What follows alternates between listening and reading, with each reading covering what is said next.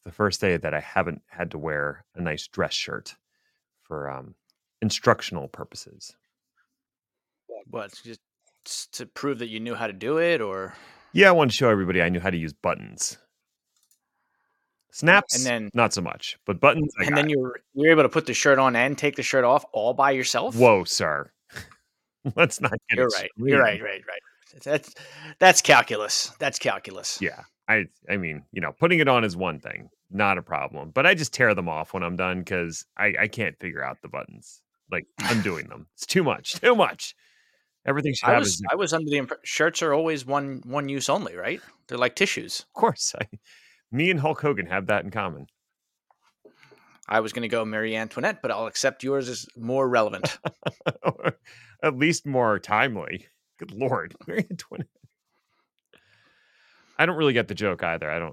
History doesn't. She famously only ever wore an outfit one time and made a big deal about it. Oh, see, I knew about the cake and the beheading, but I was unaware of the single-use outfit. So now I Well, learned she never something said the today. cake thing.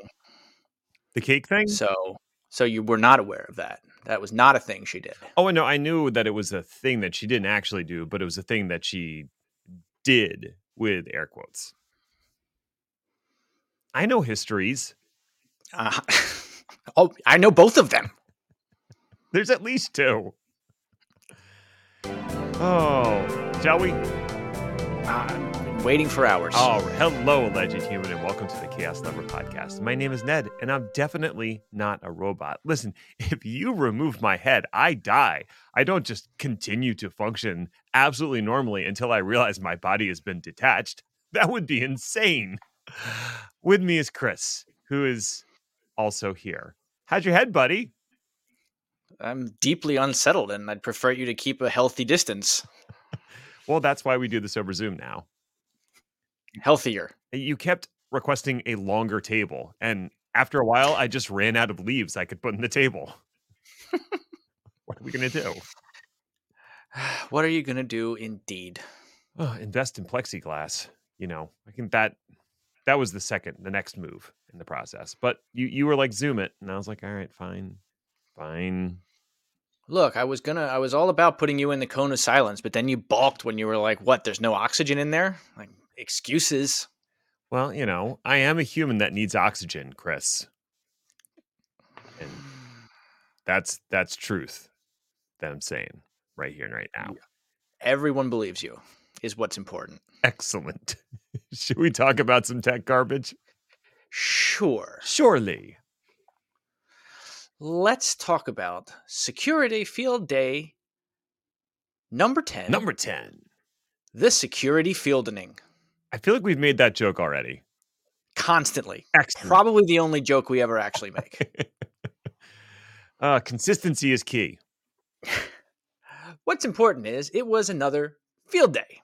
Yay. The most recent security field day, namely the 10th one on record, was 2 weeks ago, I think. I don't know how calendars work, but it was November 8th. You do the math for yourself. It was a one-day deal for people who want to see the entire thing, including recordings of the sessions. They are available at techfieldday.com/event/XFD10. That's an X, not an S. X as in excellent. And of course, there was a healthy amount of live tweeting throughout the entire event. So you can search for that on the Twitters at #XFD10. So, just as a reminder to highlight exactly what a field day is, we probably don't have to spend a ton of time on this. We probably talk about like 3 field days a year. Yeah. But basically, field day is put together by a company called Gestalt IT and is an opportunity for vendors and a small number of tech luminaries, which they refer to as delegates, to get together and discuss something. They're broken up into all different kinds of things. There's a standard generic one. There's one for cloud. There's one for networking. There's one for AI these days. There's one for edge. There's one for Canasta, strangely. They've been around for a while, is what I'm saying. Yeah, Canasta's been around for a really long time. They have just, I think, closed up shop. The last one of the calendar year was Mobility Field Day that just finished on November 15th and 16th. Okay. Which I missed, but I saw some highlights on the Twitters and they looked good for people that look like mobiles. I think that was I was skimming. Sometimes the events are full deals, live and in color in San Jose, California, generally. Mm-hmm. Sometimes they travel, like your recent trip to Boston, I believe. Less than recent, but certainly this year. And sometimes they do like mini-sodes at other conferences, like the VMware conference, which always changes its name, and I refuse to recognize by what they call it now. And sometimes, like this time, it was just a one-off. Everything was entirely remote. All the delegates, all of the presenters, and we did the thing. Oh, and I got a snack box. That was fun. That is my favorite part about doing the remote ones is that because the tradition is as a delegate, they give you a whole bag of snacks when you get there. Instead of doing that, they give you a credit to, I forget the name of the website, but it's basically you get to pick your own snacks and then you get a big box of snacks. Yeah, actually, do you want to just cut the tech crap and talk about snacks? I would love because I got some watermelon licorice that I have some serious opinions about. I got a brownie from this snack service, and at the time, I did not realize that the brownie was gluten-free. And let me tell you, absolute garbage. Do not get a gluten-free brownie. Just love yourself and get some just plain old chocolate. If what you want is chocolate, just do the chocolate. I also got a healthy comportment of stroopwafel because, of course, I did. Yes. How do you say no, really? How do you say no in Stroop? I don't know. No. There you go. There it is. I think it's really that's what you have to do. I was more of a French than a German, but they're very closely related. What are we talking about? Snacks, I think. So, Security Field Day, all one day. Two major presenters. One was Forward Networks, and the other was Druva. I want to spend most of our time talking about Forward Networks. Not that I didn't think that Druva had an interesting product, but it's very similar to what they've talked about quite a bit in the past. The coolest thing about Druva that I still think is awesome, especially from a security perspective, is the way that they handle their keys. Basically, nobody can read your backups except for you, including Druva. That sounds pretty like good. At all. So that's pros and cons to that approach. The pro is you can't get more secure than that. The con is if you mess up, you're in trouble. Yeah. Well, it's just like running your own PKI, right? If you screw it up, you have no one else to go to and be like, help. So, and I mean, there are different levels of what Druva can do. So there are certainly, you can set up get out of jail free card types of accounts and things like that so that they give you the option if you're not comfortable with the idea of if we screw up, everything is completely out the window. But what I liked about Druva in particular was just like their default product is we're going to make this as secure as humanly possible for your backups in the cloud. It's not going to make a difference. We can't get into it. Nobody but you can. All right. I support that. And they had cool diagrams. I liked their diagrams. Oh, I do like a good picture, which is ironic. They did a good job so much on podcasts. So, like I said, not to give Druva short shrift, but I really want to focus on what Forward was doing. Because I think it's interesting in two reasons. One is the technology that they brought to the table, but the other is the concept and what their business approach is. Their entire product is network monitoring and management, right? But what they do is design and build an entire digital twin of your infrastructure. Now, a digital twin is not a new idea. The general definition is a virtual replica of your physical environment. Mm-hmm. It is not a production network.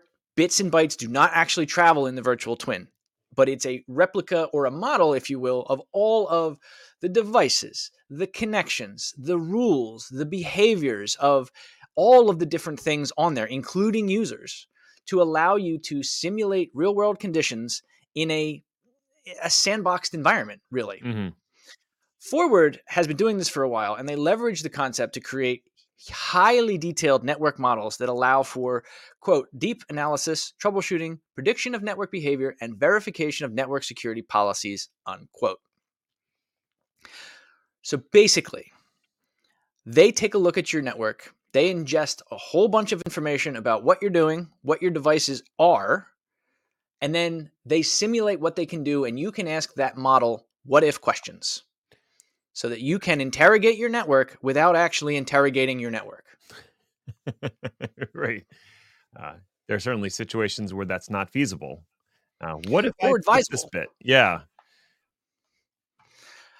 So, like I said, first of all, the digital twin idea is not unique to Forward, but I think that they are definitely taking it as far as they possibly can and have sort of really embraced it. But we kind of talked about this last week with the company who's already forgotten how to pronounce them. CHKK. It's just check. Yeah, I was afraid you were going to say that. The way that they do it is similar. They model your Kubernetes cluster before you do blah, right? Yeah, to a certain degree. They understand the signature of your Kubernetes cluster, and so they can compare that to other signatures and pull out what the potential faults or issues are with an upgrade or existing issues you might have that you don't know about yet because you haven't tripped over that particular rake. But it's sitting there. It's just waiting for you. Yeah. And that is also an advantage of a company like that that has a whole bunch of customers is that you can kind of crowdsource knowledge. Right, right. The thing that Czech was relying on, and I gotta say, when I first looked at the name, I was like, "Is this in Wookiee? This is a Wookiee name, right?" But you can't have that many Ks in something and it not have something to do with the Wookiees. But anyway, so I digress from there. The actual sources that they're pulling from, for the most part, is blog posts and release notes and change logs and just publicly available information. They're not pulling in data from their customers directly. So they're not pulling like telemetry data from their customers and putting that in a big pool and doing machine learning on it. They're Right. explicitly avoiding that because of the data privacy and security implications that carries.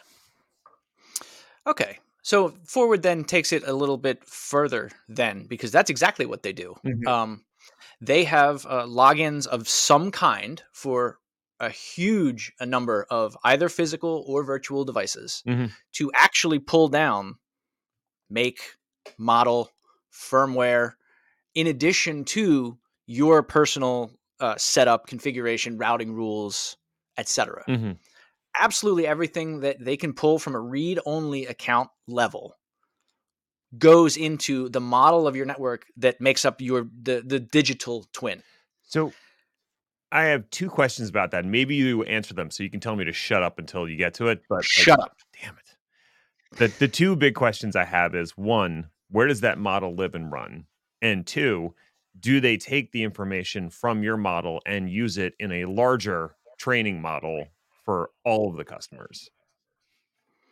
So I think the answer to the second question is not really, but sort of maybe possibly. Okay. Um, they do go out of their way to talk about the different setups that you can possibly have. They have a model, a designed cloud. So you could have this run in Forward Networks Cloud. If you needed to do an offline model, it does exist and it is possible. So for things like uh, GovCloud, for example, Right. you can't use Forward Networks Cloud, Right. but they cover GovCloud no problem. So if you wanted to do a software deployment or a hardware, I mean, an on-prem deployment, you can. Okay. Did that hit both your questions? I wasn't listening to myself. Yeah, I would say like for the most part. So the reason that I keep hammering the point about the digital twins and how important it is to Forward is they have at home at the lab done what can only be described as a ridiculous amount of testing on every single device that you can think of. Hardware and software, again, because this is both an on prem environment solution as well as in the cloud. Mm, In fact, in their models, when you abstract everything out, one of their big theories is it shouldn't make a difference if if a network device is on prem or in the cloud. What we care about is packet tracing effectively. So they will test, and they claim for certain devices 120,000 tests. that's a lot of tests. And this is where the secret sauce comes in, and how Forward makes their digital twin better than somebody else's digital twin is, I don't know, a Cisco 9000 will behave in X, Y, and Z manner, but an HPE director will behave in ABC manner, Mhm. even though they're configured allegedly exactly the same. There's little nuances like that in every single piece of hardware, especially when you cross manufacturer lines, right? But if you live in a heterogeneous world where you have all these different devices, maybe you're an expert in iOS, but you're not an expert in HPE, or God help you, Dell. This Yeah. kind of digital twin model will really be able to help you understand what's going on, even if you don't necessarily know it at that level of expertise. Right, and the reality is most environments you're going to encounter aren't just one vendor. And you tend to use different vendors for different portions of your network. And in addition, even if it's all the same vendor, it's going to be different versions of the same software, different versions of the same firmware. You might have two devices that look, for all intents and purposes, exactly alike. But hey, what about all the SFPs that go in there? Because an SFP has firmware in it, and that could potentially go wrong. So yeah, there's a lot to take into account when you're looking at what should be a relatively simple network. Right. And when was the last time you saw a relatively simple network? Um, Exactly. I have a switch that's sitting over there that's turned off. Boom. Very The one simple. that's still in the box. So, yeah, I mean, they collect a lot of information about these devices, their tendencies, their eccentricities. And the other thing that they do is, if there's a piece of your network that is not part of their model for some reason, the example that they gave was, what if you're using MPLS? Well, that means that you're using Verizon or AT&T or Comcast or whoever. They're not going to let you do a read-only scan of the devices in your MPLS network. Yeah. But because they have as much experience as they do, they can create what they call a synthetic node and utilize learned behaviors to try to follow up and build a virtual version of a virtual model as much as is possible. Right, right. They're trying to match what the inputs and outputs look like of that system without knowing what's actually in that system. Right. And I mean, when you watch billions of packets inflow and outflow, you can make some pretty reasonable assumptions, and probably even catch a couple of edge cases where you just at least have something earmarked that says, "Ooh, that was bizarre. I've seen this before." Hmm. And then finally, they have the option for scanners for your entire network. So you target basically with, it's probably Nmap. Let's be honest. Um, but they'll tell you what is out there that you haven't given them access to yet. Right. So this is twofold. Number one, when you build this digital twin, you want it to be comprehensive. Right? Now, the security part here also comes into the play, because you can have a scanner on your network subnets and say, there's a new network device that's not supposed to be there, throw an alarm. Sure. Or we forgot about that firewall that we installed in a branch office 15 years ago that is still somehow in the path of the network. Exactly right. Hmm. So that's the major goal, and the thing that they want to accomplish with this tool is to ingest all of your configurations and all of your logs for all of your things. And they wanted to make clear, they talk about OSI model levels 2, 3, 4, and 7. So they don't cover the actual jacks that you plug in, and they won't tell you your cable went bad. And nobody cares about 5 and 6 because those are made up anyway. Okay. Um, when you have this model, then they will check it. They will poll all of your devices periodically at a number of times per hour or per day or whatever that you want it to do. Sure. Um, it's probably not necessary to poll all of your devices every 60 seconds. And Just thinking out loud on that one. potentially some negative consequences of doing that. And that highlights, too, one of the main reasons that a digital twin is such a cool idea. Anytime you do something on the network devices pay attention to it, and so does your IDS IPS. So setting up this digital twin, making it as accurate as possible, and doing your what if scenarios in the digital twin means that you don't harass your network teams. Right. That's going to make everybody happier. Yeah. Yeah. not harassing them and also not breaking things, or at least Right. breaking less. So there's a couple of different things that jump out as obvious use cases. I mean, the first one is to track changes over time. Mhm. Because if there is a change, they will keep track of it. If you do a firmware upgrade, they will know the config before and after.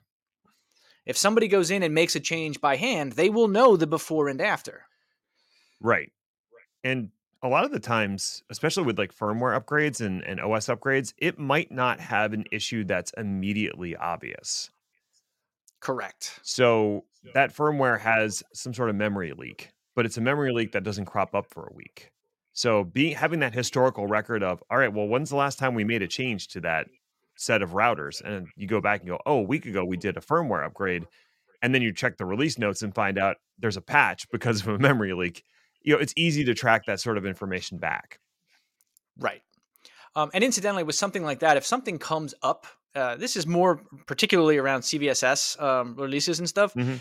they'll let you know, hey, Mm, you have hardware device X that is at risk because of this bug Y with a CVS score of 1 through 10. right.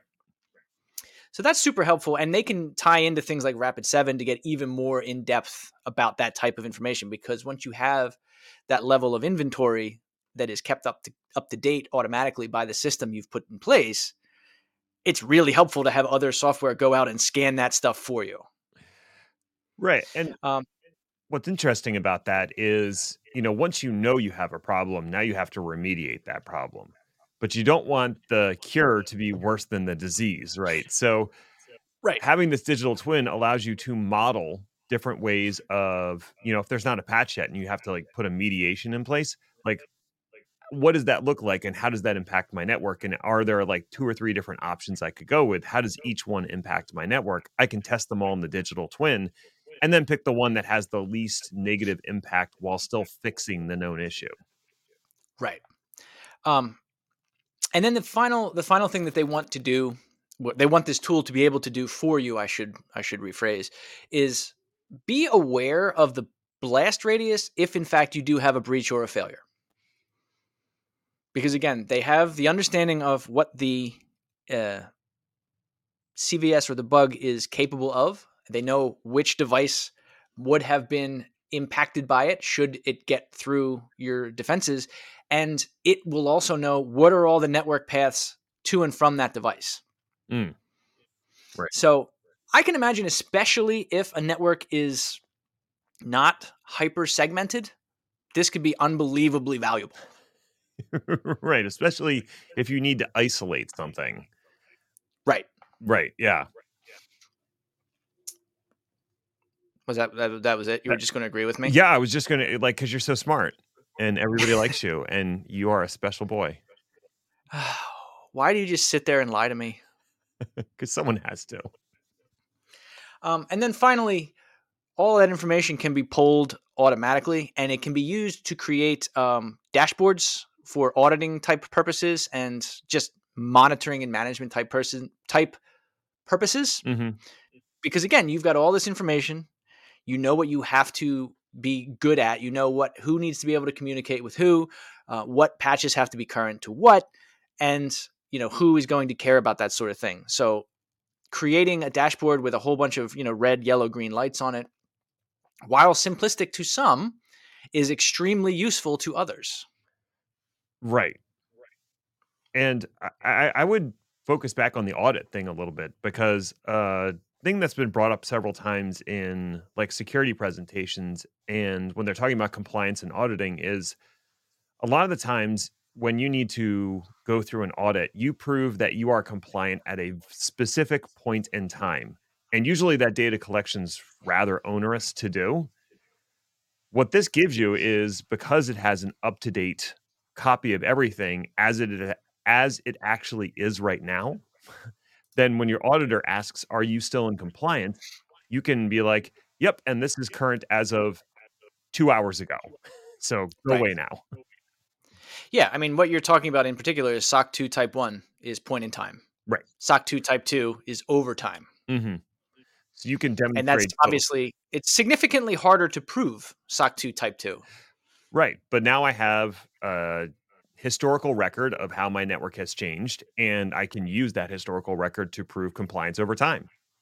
Exactly. And the auditor can go away. That's the biggest part. Shoot. Shoo, shoo, shoo, shoo, shoo. Here. Here's a dashboard. Go away. Bye-bye. Here's something shiny. Sounds like a dashboard. I just get out my laser pointer. What's that? All these visual jokes are working great on They really podcasting. are. We're killing it.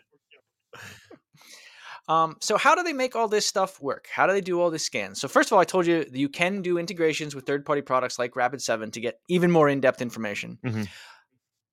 The platform itself has a query language built into it. And one of the funniest things I saw when somebody was talking about this on an unrelated thing, they introduced with great flourish the built-in query language, and somebody in one of the chats said, "If this is KQL, I'm going to shoot myself." Was it KQL? It is not. Oh, as someone who has tried to understand KQL in the past, I hate it. I hate it so much, Chris. It makes no sense to my brain. I just stare at it and I'm like, well, this is wrong, but I have no idea how to make it right. You know what I used? Just guess. ChatGPT. You're right. I absolutely did. And it gave me the right answer. And I was like, well, it's worth all the environmental damage we're doing that I now don't have to write KQL. Oh, it's sad but true. Yeah. Anyway, so all of the magic that happens is based on these background scripts, and they estimated that for the average setup and deployment, 90% of what you have is just available out of the box. It's going to do what you need it to do, which is awesome. That's an incredible percentage when you think about the amount of devices and users it would need to keep track of. Should you need to do something more custom, you can simply write your own.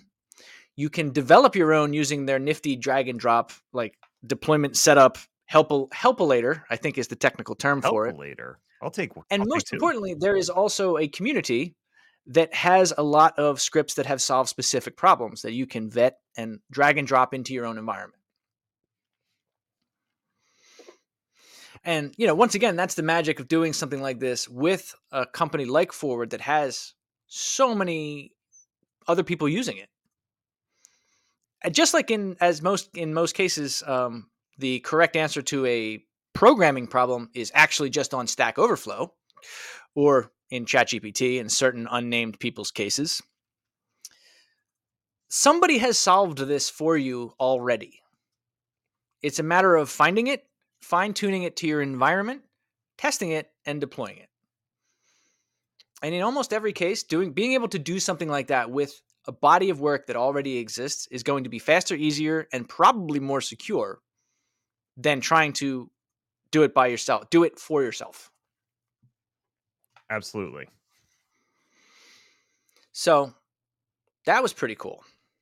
It sounds pretty cool. And yeah, I mean, the thing about the environment the big takeaway that I got from it was this environment is exactly as complicated and in-depth and as detailed an investigator as you decide that you need it to be.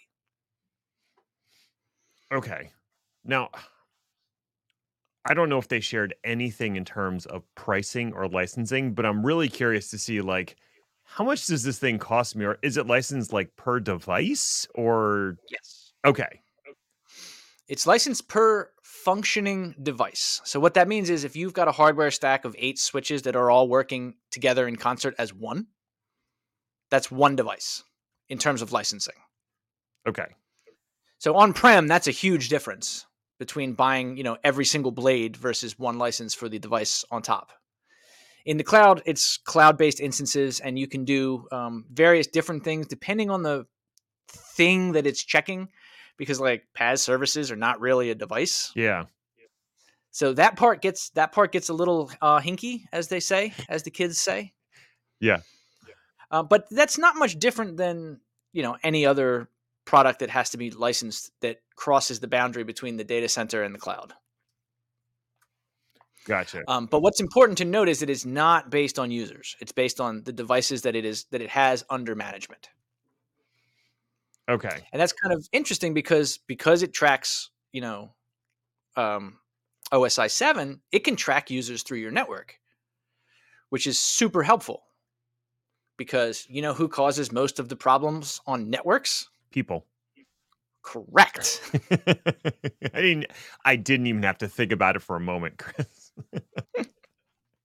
So the example that they made was effectively checking user behavior for abnormalities. Now, it's really not the product to do that on a tracking based level. You would probably want like an XDR solution for that is really much more user centric. Right. But especially going back in time, what did user Ned do 2 weeks ago? What did he do yesterday when we saw all those problems? If you have this thing tracking, like your web application firewalls, you can absolutely follow that user via the URLs that he accesses all Mhm. the way through your environment, Okay. which is pretty cool. Yeah. Long term, they want to try to do what they said. Long term is that they want this to be effectively the inventory system of record. And it makes sense because if you're pulling in all this information about network devices and all the other things and following traffic through your environment, you tie that to your ticketing system, you tie that to your Rapid7. It becomes, if it's not in Forward Network's setup, then that device is a problem. Right. I like the idea of it being a sort of source of truth. Um, One of the big challenges that I would add to that is in traditional environments, your networking devices are not going to change that much. I buy this stack of routers and firewalls, and that's my network for the next 5 to 10 years till I have to re up my hardware. But if they're also modeling cloud based networking services, those tend to change a lot. And so do anything having to do with Kubernetes networking. Like that has a tendency to spawn things that impact the flow of networks and then kill those things within, minutes or hours. So, Right. what does it mean to be a system of record in an extremely dynamic system? That's that's a real challenge.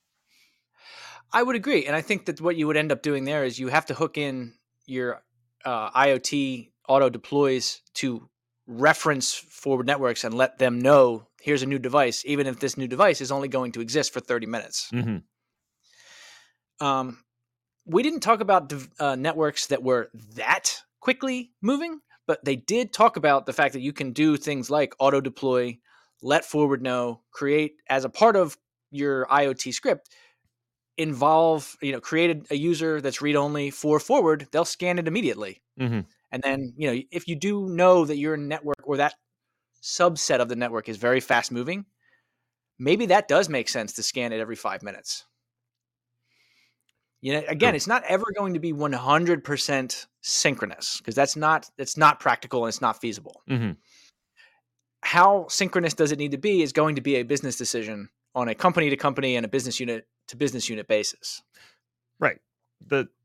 It's the trade-off of what level of fidelity do you want in the model versus how expensive it is to run that model. And the only thing that would be a true one to one is to run two identical networks and deploy Right. the same changes to both every single time, which is way too expensive for basically every company. So, yeah, the digital twin's a model. It's never going to be 100% fidelity, but it needs to be close enough that it prevents issues and helps you with updates and tracking without costing you too much, I guess. Right. And they actually, one of the other things that you didn't talk about with Field Day, which we have talked about in the past, is you also, in addition to the snack box, you get some swag. Ooh, I do like swag. Sometimes. And we got swag from Network. Just the network. We got toy from Computer. Oh, I thought you got swag from the 1974 movie. No? Okay. Not good. No. Not going with it. Sorry. All right. Um, and I think the swag that we got from Forward was, first of all, it was a Magic 8 Ball, which is pretty cool. Yeah. But the box that it came in asks you the questions that you can answer with the Forward Networks product, which I thought is fascinating marketing. So I just want to read a couple of these off to you to tell you what Forward wants you to think about when you think about how this product would give you value. Okay. Does my compromised host have access to anything? Hmm. Are unauthorized users accessing an app? Is my segmentation working as intended? Do any of my devices have configuration-based vulnerabilities? There's only 4 sides to this box. Then that doesn't sound like a box. I think that those are interesting questions, though, because that's really how you kind of take the idea of, oh, this is boring, this is just inventory management, up to what is the secret sauce? What is the next step that this digital twin thing does for you? And is being able to not only answer questions like that, but being able to write custom questions and have it ask your network automatically on your behalf over and over and over again without ever sending one single packet to a real network device. Okay. Yeah, I mean that seems very helpful. I think the 8 ball is kind of funny because some of the answers that the 8 ball will give you are not very useful. Like ask again later. So, Does Ned know what he's talking about? no, definitely not. All signs point to no. See? Oh, It I got works. you may rely on it. I'm reliable, Chris. I'm a reliable narrator in the story of me. You are reliable with an emphasis on bull. Well, I thought you were going to say with the emphasis on lie. Either one works. Oh, is that better? No, I think mine's better. I think mine's better. Oh. Well, hey, thanks for listening or something. I guess you found it worthwhile enough if you made it all the way to the end. So, congratulations to you, friend. You accomplished something today. Now you can go sit on the couch, ask your magic 8 ball about your future, and shake it vigorously until it gives you the answer that you want. You've earned it. You can find more about the show by visiting our LinkedIn page. Just search Chaos Lever or go to the website chaoslever.cow, where you'll find show notes, blog posts, and general tomfoolery. And we'll be back later this week to see what fresh hell is upon us. Ta-ta for now. I read it right this week. I did it. First time for everything. First and last time. What we don't want is the users to have the users. I give up.